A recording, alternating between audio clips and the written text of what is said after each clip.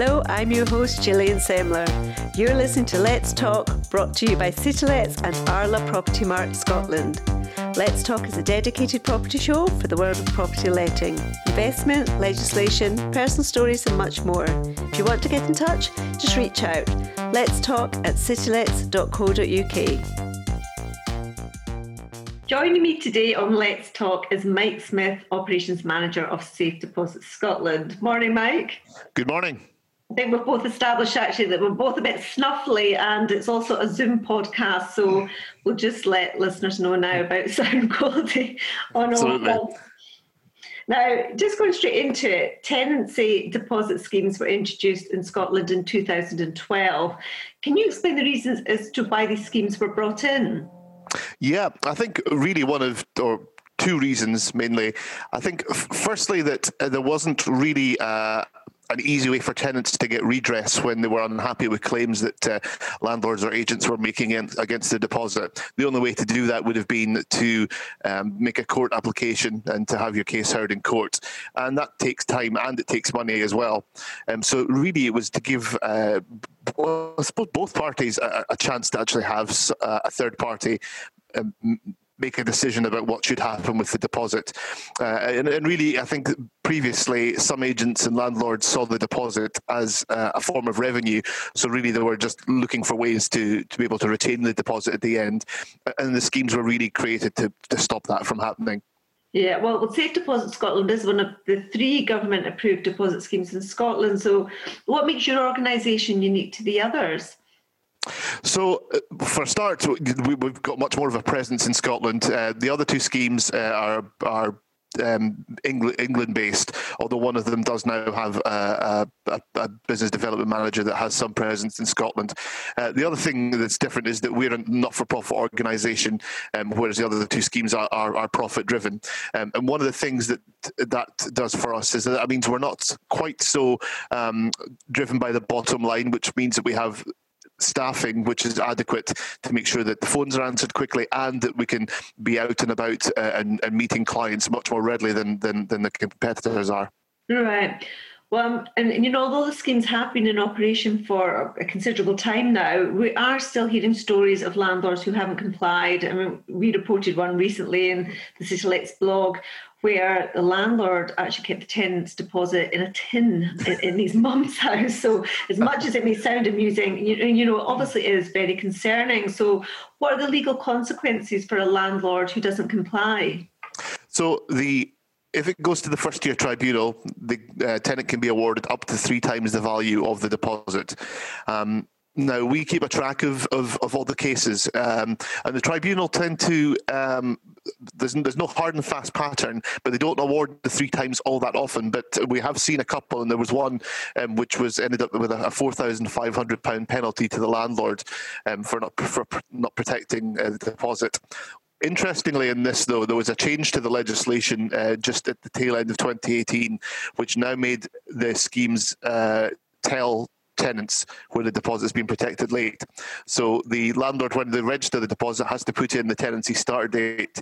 And if then the date that we receive the funds is out with the 30 working days, we are obliged by law to tell the tenant both at the start of the tenancy and at the end of the tenancy that the deposit was protected late, which then obviously motivates the tenant to go to the first-tier tribunal. So landlords really need to be much more careful about being compliant.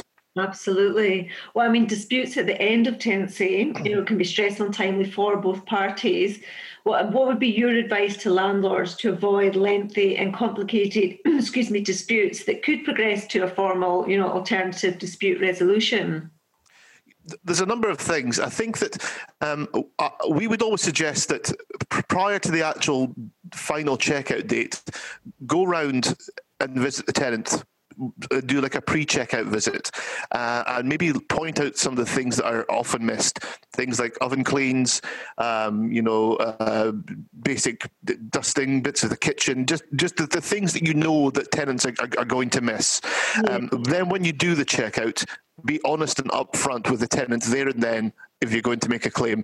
It's very common that we hear that agents will go around and do they'll final checkout with the tenant and say, that's fine, I'll put that through, you'll get your deposit back. And the next thing the tenant hears is that there's a claim against the deposit that they weren't expecting. And at that point, the tenant just puts a wall up and doesn't want to listen to any of it. The other thing I would say as well is that it's really important that landlords and agents factor in wear and tear when if they're making a claim. If the item that they're claiming for, say that's damaged, was 5 years old by the time the tenant moved into the property, then you can't take the full value for a replacement from the deposit. You need to factor in the fact that it's already been subject to 5 years of wear and tear. And I would say as well, lastly, be willing to negotiate. We find, we actually have two negotiators at Safe Deposits, and we find that, there's people are amenable to negotiating. Sometimes they don't want to speak to each other. Sometimes they want us, as a third party to mediate because the relationship has broken down.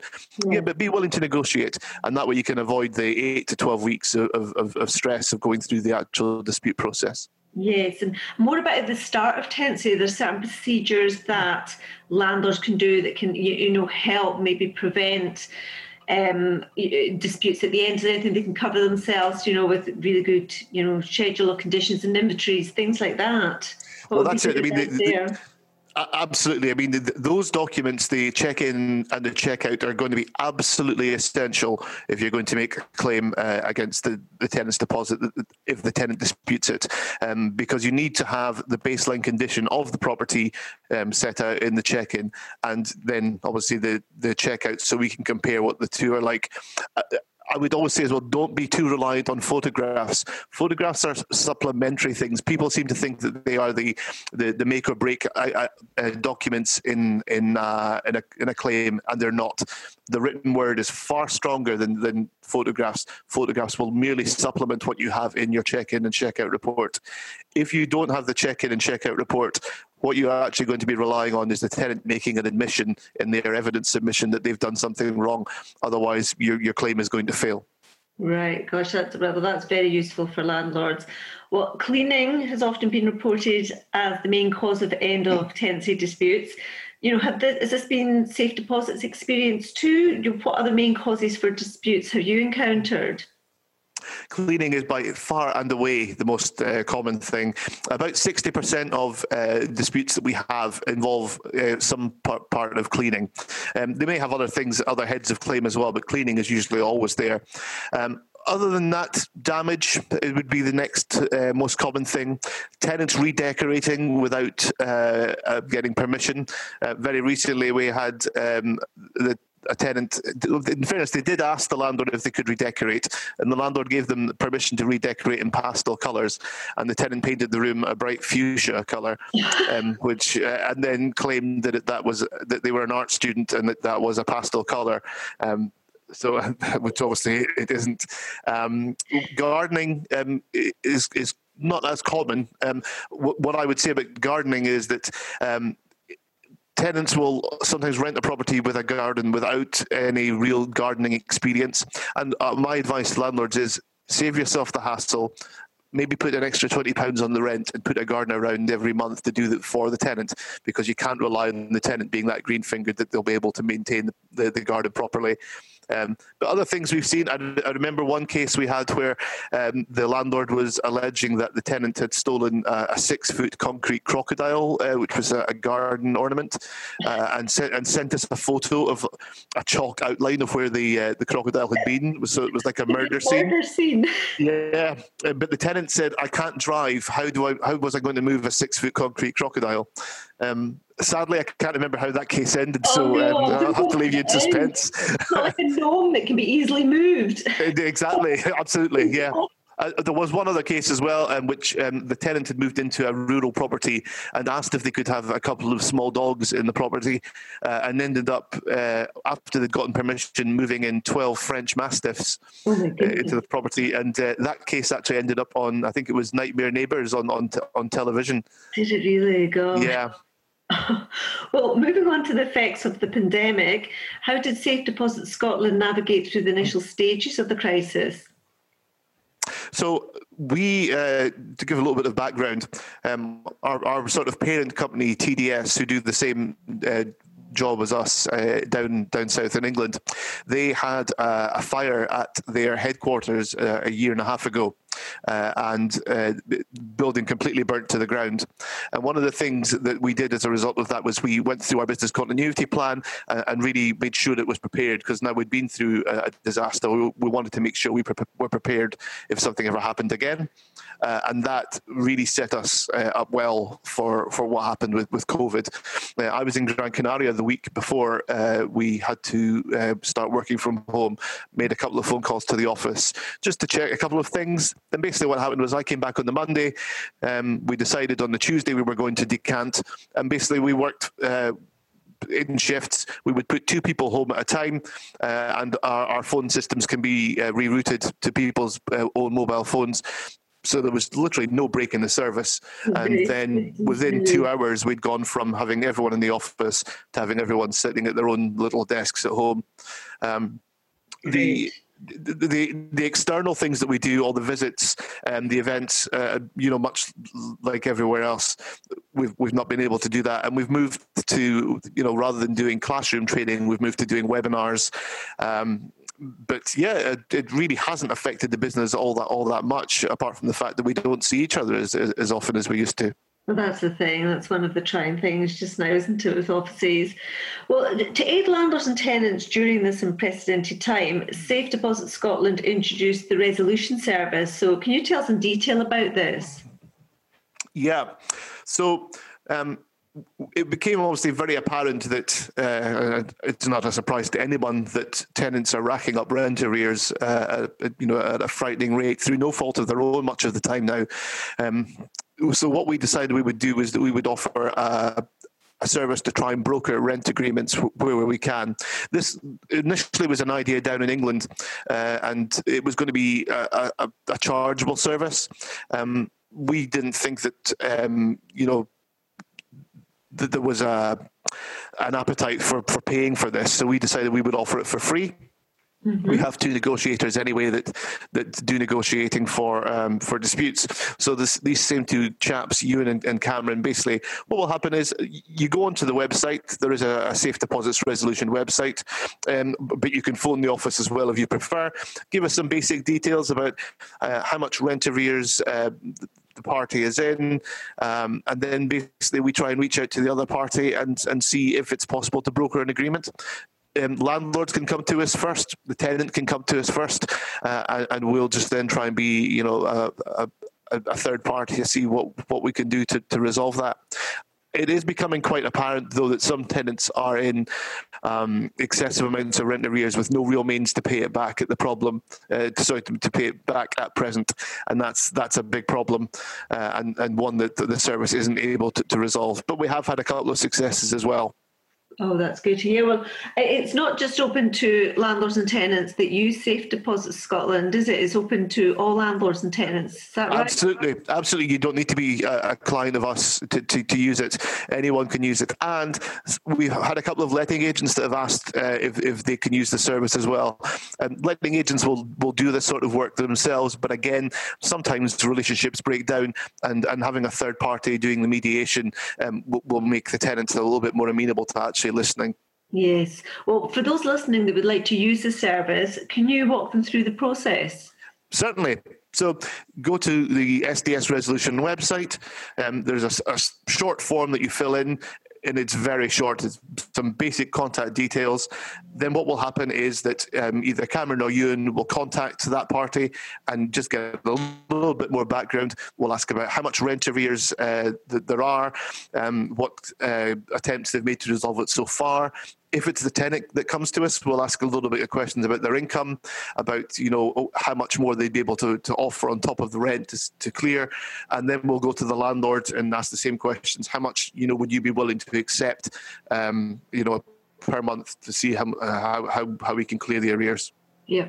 Well, you recently reported that there are over, this is just moving on to kind of unclaimed deposits. You recently reported there are over 500,000 in unclaimed deposits in your scheme. So how can this happen? Like, how can someone actually forget to claim back their deposit?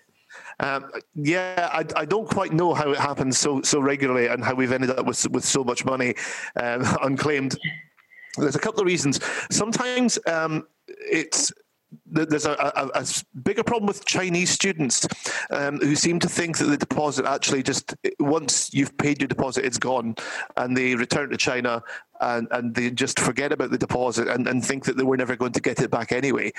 The other one that's very common is university addresses, university email addresses.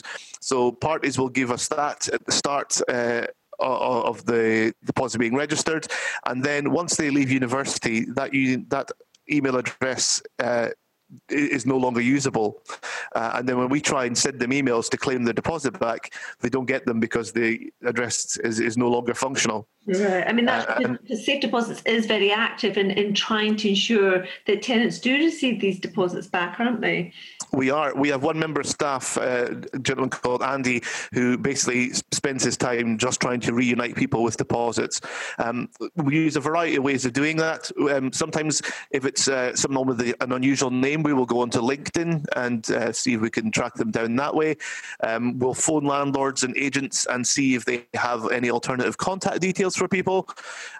We did have one £11,000 deposit, which somebody had forgotten to claim back. Yeah. That was a footballer, and Andy, being a football fan, happened to know which football team they were with. We phoned the club, and the club were like, "Sorry, you've got £11,000 for who?" But then once we explained, within half an hour, the person had phoned us back and we'd given them the money back. Great story. They obviously didn't need it that much if it was. It would be like £5 to them. Exactly. Yes. Yeah. Well, Safe Deposit Scotland set up its charitable trust in 2016. So tell us about the purpose of the trust. Very simple. The trust's purpose is simply to promote best practice in the private rented sector, and that's by funding any projects which do that. They can be landlord focused, they can be tenant focused, they can be agent focused. As long as they somehow promote best practice within the PRS, that is something that the trust will consider. They've given away just under £600,000, I think it is now, since the beginning. So tell us about some of the projects then, about how this money's been used. Yeah, so we've funded some smaller projects. So there was a PhD research student whose PhD was in something to do with housing, and they'd asked for a small amount of money to fund that research, which we did. We've given money to Shelter Scotland a couple of times to make some tweaks to their website. One of the ones I thought was really effective was with Action in Children, which is an organisation in Dundee, and basically where families are in financial strife, they will try and help them save their tenancy. And actually at National Letting Day last year, one of the agents came up and said they'd actually had a couple of tenancies which had been saved by that project, which is really good to hear. And very recently we've given money to Deaf Action, which again is just simply to try and make the PRS more accessible for people with hearing impairments. Good. So it's quite a mixed bag of things. Absolutely. Well, Safe Deposit Scotland was recently awarded the coveted Customer Service Excellence accreditation. So tell us about this and what it means to your organisation. So this is one of the probably the best things that's happened since I started at Safe Deposits. So the Customer Service Excellence accreditation is basically an assessment of the entirety of your customer service offering. There are 57 criteria. You must pass all 57. If you fail in one area, you don't get the accreditation. And it basically measures everything from about your customer profile, how you understand your customers, how you deliver for them, customer feedback. We were meant to do this in person. The gentleman is meant to attend for the day, but COVID ruined that. But we decided we would try and do it virtually, which is exactly what we did. We got compliance in all 57 areas, but you do get what's called as well a compliance plus, which is where you exceed.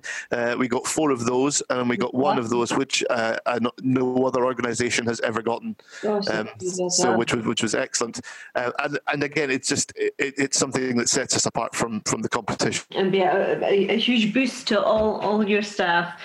Well, Safe Deposit Scotland produce a monthly magazine, Key Matters. In fact, Citylets are featuring in the January edition. So if you can tell listeners what's all included in the publication and also how they can subscribe. We can email it out to you. We tend to, for agents, we go around and we drop them off normally. We have actual hard copies printed. You can subscribe by emailing magazine@safedepositscotland.com. And the stuff that's in the magazine, varied things. We do some industry news. We will sometimes have guest articles from folks like Citylets, sometimes from Sal.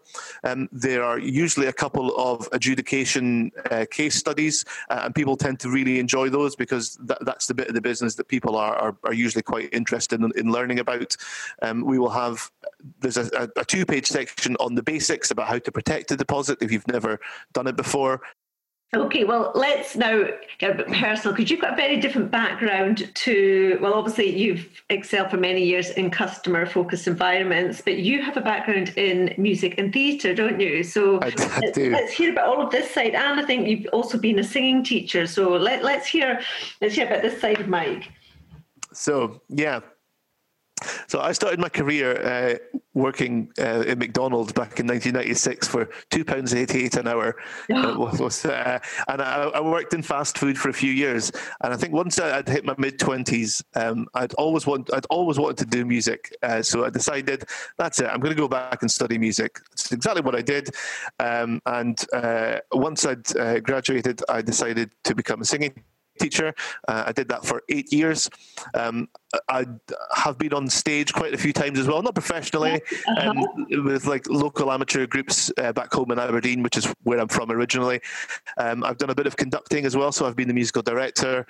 And I still do occasionally teach. I have some friends that are professionals who, when they're maybe doing auditions, they'll come along and we'll do a little bit of work together.